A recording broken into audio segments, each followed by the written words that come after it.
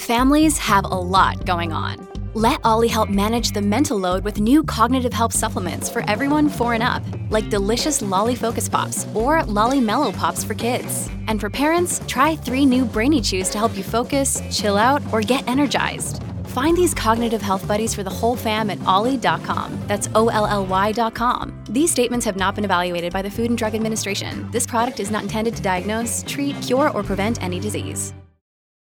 When you need mealtime inspiration, it's worth shopping Kroger, where you'll find over 30,000 mouth-watering choices that excite your inner foodie. And no matter what tasty choice you make, you'll enjoy our everyday low prices, plus extra ways to save, like digital coupons worth over $600 each week. You can also save up to $1 off per gallon at the pump with fuel points. More savings and more inspiring flavors make shopping Kroger worth it every time. Kroger, fresh for everyone. Fuel restrictions apply.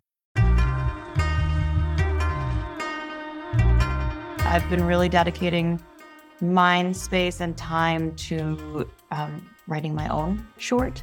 I think I'm really interested in writing, and I think from the perspective of American Muslim stories or just Muslim stories in film, I think it's a pretty liberating time to not feel the pressure of representing everyone and just telling your own story. Hey everybody, it's another Fanboy Friday with me, Shahzad Khan. This week's guest is Fatima Gloria Shahzad. Fatima is an actress, producer, activist, and businesswoman who is passionate about digital health, patient-centered design, type 1 diabetes, and film. Fatima and I met because both of us were quarantining to be extras in the movie Don't Look Up a couple of years ago by Adam McKay, where both of us were lucky enough to breathe some of the same air, obviously through masks and face shields, as Leonardo DiCaprio, Jonah Hill, Meryl Streep, and many other legends. You can also read an excerpt of our interview on Riffelion's Fan website for Muslim American creative projects at createfan.com. That's CREATEFANN.com. More with Fatima Gloria Shahzad and me after a quick break.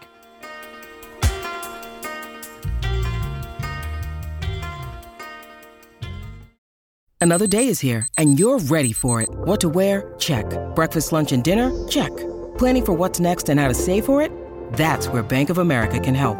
For your financial to-dos, Bank of America has experts ready to help get you closer to your goals. Get started at one of our local financial centers or 24/7 in our mobile banking app. Find a location near you at bankofamerica.com/talktous. What would you like the power to do? Mobile banking requires downloading the app and is only available for select devices. Message and data rates may apply. Bank of America N.A., member FDIC. Look, Bumble knows you're exhausted by dating. All the, must not take yourself too seriously, and 6'1" since that matters, and what do I even say other than, hey? Well, that's why they're introducing an all-new Bumble, with exciting features to make compatibility easier, starting the chat better, and dating safer. They've changed, so you don't have to. Download the new Bumble now. This podcast is sponsored by Talkspace. May is Mental Health Awareness Month, and Talkspace, the leading virtual therapy provider, is encouraging people to talk it out in therapy. By talking or texting with a supportive, licensed therapist at Talkspace, you'll gain insights, discover truths, and experience breakthroughs that will improve how you live and how you feel. With Talkspace, just answer a few questions online, and you'll be matched with a therapist. And because you'll meet your therapist online, you don't have to take time off work or arrange childcare. You'll meet on your schedule, whenever you feel most at ease. Plus, Talkspace works with most major insurers, and most insured members only pay a $25 copay or less. No insurance? No problem. If you want to make progress toward a mentally healthier place, Talkspace is here for you. Now get $80 off your first month with promo code SPACE80 when you go to Talkspace.com. Match with a licensed therapist today at Talkspace.com. Save $80 with code SPACE80 at Talkspace.com. I think it's a really cool time, both personally and I think just in the storytelling world, to feel that freedom. And I'm pretty encouraged by it. And just looking back at the experiences that I've had in the last 3 years of, going through the pandemic, just like everyone else, but also in this journey of trying to start a family and pregnancy loss, and having recently watched Fleabag Being Oh, you so just inspired by. it's Oh my such a God. good show. It's so So good. good. Yeah. So good. And I was like, yeah, this is, yeah. So very excited to embark on something and hopefully, right. And I'm saying it out loud so that I do it. So that's scary, but that's what I'm looking forward to. Awesome. Can you maybe just give me a little bit about how did you like become someone that is a member of the creative community? Yeah. Well, I'll say it's a lot of kind people along the way. Sort of sensing, I've reached out. So for example, like my background is in public health and business, and in public health and in business, I focused mostly on communication, so health communication and marketing, which is, you know, um, the storytelling world of those career paths.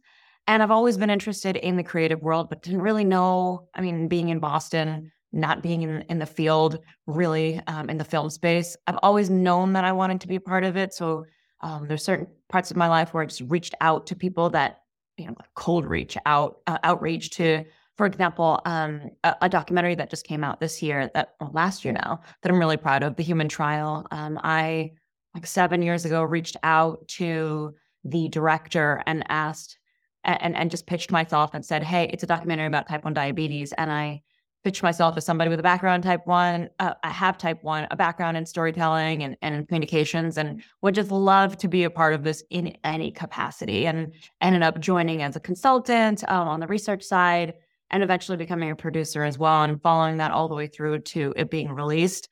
How I got into the world in this world, I think that's a good example of just the kindness of people in letting me in and taking me along for the ride. It's been really, really good in that respect in terms of getting experience on the production side, on the storytelling side, and seeing how it all works. That documentary took 10 years to create. So being along the ride for 7 or 6 years, 6.5 years of it, it felt really good when it finally came out. And then other sort of involvement in the creative world was more self-motivated. I joined an improv class like a year and a half ago, kind of breaking barriers and putting myself out of my own comfort zone to feel more comfortable in the creative space and meeting other creatives and doing a lot of like background work, auditions all the time, all that sort of stuff. So I think a healthy mix of self-motivated, but I think the things that have felt most tangible and actually produced things that I'm really proud of were because of people just showing their kindness and bringing me along for the ride and trusting me. I know that you're somebody that has been like pretty open about like personal shit. And as someone who's also done that, like, I'm just curious for you, what is it like to like put things out publicly that maybe not everybody would be open with sharing? Like, do you find it cathartic and important after you do it? Are you kind of like, oh crap, did I really just say that? Type thing. So I'm just curious, like, what is that process like for you? And why did you maybe choose to go about it that way? Yeah, I love that question, actually. For me, I think on a personal level, so for one example, like talking about pregnancy loss, like I've experienced 3 of them, first one during the pandemic. And to me, it just felt like, I don't know why we don't share these things. I just didn't understand that, for me, it was sharing the joy at first, like, I'm pregnant. This is really exciting, something that we want, something that I want. And then all of a sudden experiencing the loss of it felt really strange for me to have that reaction. I knew it wasn't an instinctive reaction for me to not share. It was like an outside reaction. How will people receive it? And I just really was burdened by caring about what people thought. And I was like, I'm going through something I want to share. It wasn't because I think people should know. That's like an after fact for me. It wasn't like so that I can help other people. Completely an after fact for me. To me, it was just cathartic to be able to share. I think that I always share this example of like, I don't know, if I got hit by a bus, I'd probably tell any stranger. Like, why wouldn't I tell somebody if I've been hit by like an emotional bus of like losing a pregnancy, right? So for me, I think I've just been pretty open because that's how I process. I like to talk to people. And I've also been really lucky to have people around me who understand, who I'm not afraid to share with. I think on a wider scale on like Instagram or social media, I don't know what kind of feedback I'll get in terms of maybe not aligning with how I think or having to take on the responsibility of responding to something that I'm not really sure was the best way to comfort me or what, and to see good intention, but then respond to it. You kind of like put yourself in the place of an ambassador or whatever. Or that's what it feels like. But yeah, I think that for me, it just comes from a place of like, I like storytelling. I like talking about feelings. I think just sharing is where vulnerability starts and where real connections are made. And to hold that back, it's like, for me, I'm like, okay, then what are we talking about? The weather? That's boring. Like we should talk about things that matter. And, when there's going to be negative feedback or when you don't find support, I don't know. I think it's an opportunity for growing in those relationships or just walking away from them.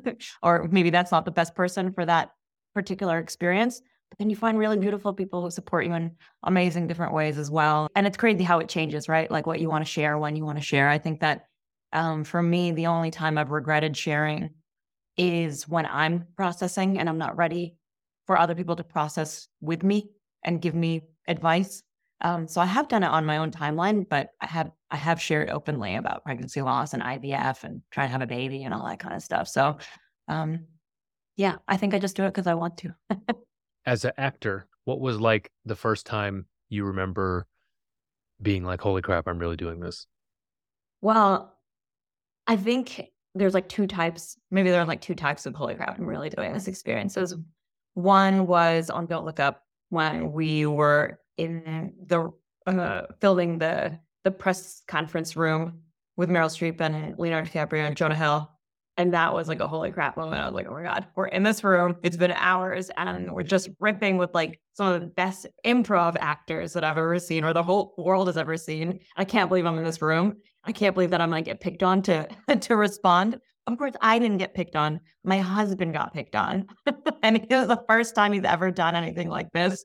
And that was hilarious to watch. So for me, it was like, oh my God, this is completely surreal. I think it was because I was watching it, it was like kind of watching my husband go through it, somebody who I know obviously very well, and seeing myself in him. I'm like, oh wow, this is really surreal. But I think the first time I felt from an actor's perspective that I was really doing this and it connected, I had to connect to my own emotions and really bring out that character, is I had this opportunity to do some improv acting for nursing students who are working on some therapy skills with patients with mental health disorders or certain types of trauma. And I had to play a 12-year-old or 8-year-old boy live, which was really, really interesting. I was like, oh, am I going to do this? And it was a boy. It was a made-up persona, but his story was that his mother had been deported and he's having trouble sleeping and bedwetting and all these different sort of issues. And I had to portray that with a therapist. And it was pretty surreal in that I was like, oh my God, you got to cry. You got to cry, right? Like, and when you're preparing, I'm like, a child would cry in this scenario. An adult would cry. Anybody would cry in this scenario. I was like, oh my God, I don't know. I'm going to be so in my head about it. I'm not going to be able to connect with the emotions. But when we actually started rolling, I was like actually crying. Like it was this cool meeting of actor and the persona or the character that I'm playing kind of meshing. It was almost like I was watching myself. And that was a really cool moment where I was like, ooh, I can do this and I'm doing it. So that was a really cool experience. Wow. Awesome. Last question. Who are maybe 2 or 3 other like Muslim or Muslim-ish, Muslim adjacent is a term I've randomly been using, creative people that you admire? Oh man, what a question. I love everything Riz Ahmed does. I think he's such a phenomenal actor. I haven't watched him do anything that's more like on the lighter hearted end of things. So I'm looking forward to that. I think he's done Four Lions. You should watch. Yeah. Yeah. A friend of mine recommended that as well. So maybe that's going to go on the top of my list, but yeah, I love anything that he does. I think he's really, really smart. And the acting, I think just as an actor, really, really resonates. He's a very strong actor, but then seeing that he's also, like a Muslim actor it just elevates that connection. I'm like, oh, that's really cool. Kind of, it feels like it's trailblazing, but maybe not. I'm not really sure. I just really, I loved him in Sound of Metal where, they didn't even talk about, what his ethnic background might be. He just brought his A game to that role. And it seemed like he, in terms of casting and audience appreciation of the character, 10 years ago, I think it would have been something that barred him being cast. But today, it's an afterthought. Not that it has to be, but it's kind of great to be able to step into that role and not have to say, like, I'm a Muslim actor first. Fanboy Friday is a production of Rifelion Media. It's hosted by me, Shahjahan Khan, and produced and edited by Ari Mathey. Our theme music was composed by me with help from Nick Zampiello at New Alliance Mastering, and features my good friend and longtime musical co-conspirator Tanya Palit on vocals. Please follow our guest Fatima Gloria Shahzad on Instagram at Fatima Gloria S. That's FATIMAGLORIAS, and find more of her and lots of other cool stuff by American Muslim creatives at createfan.com. That's CREATEFANN.com. Thanks for listening.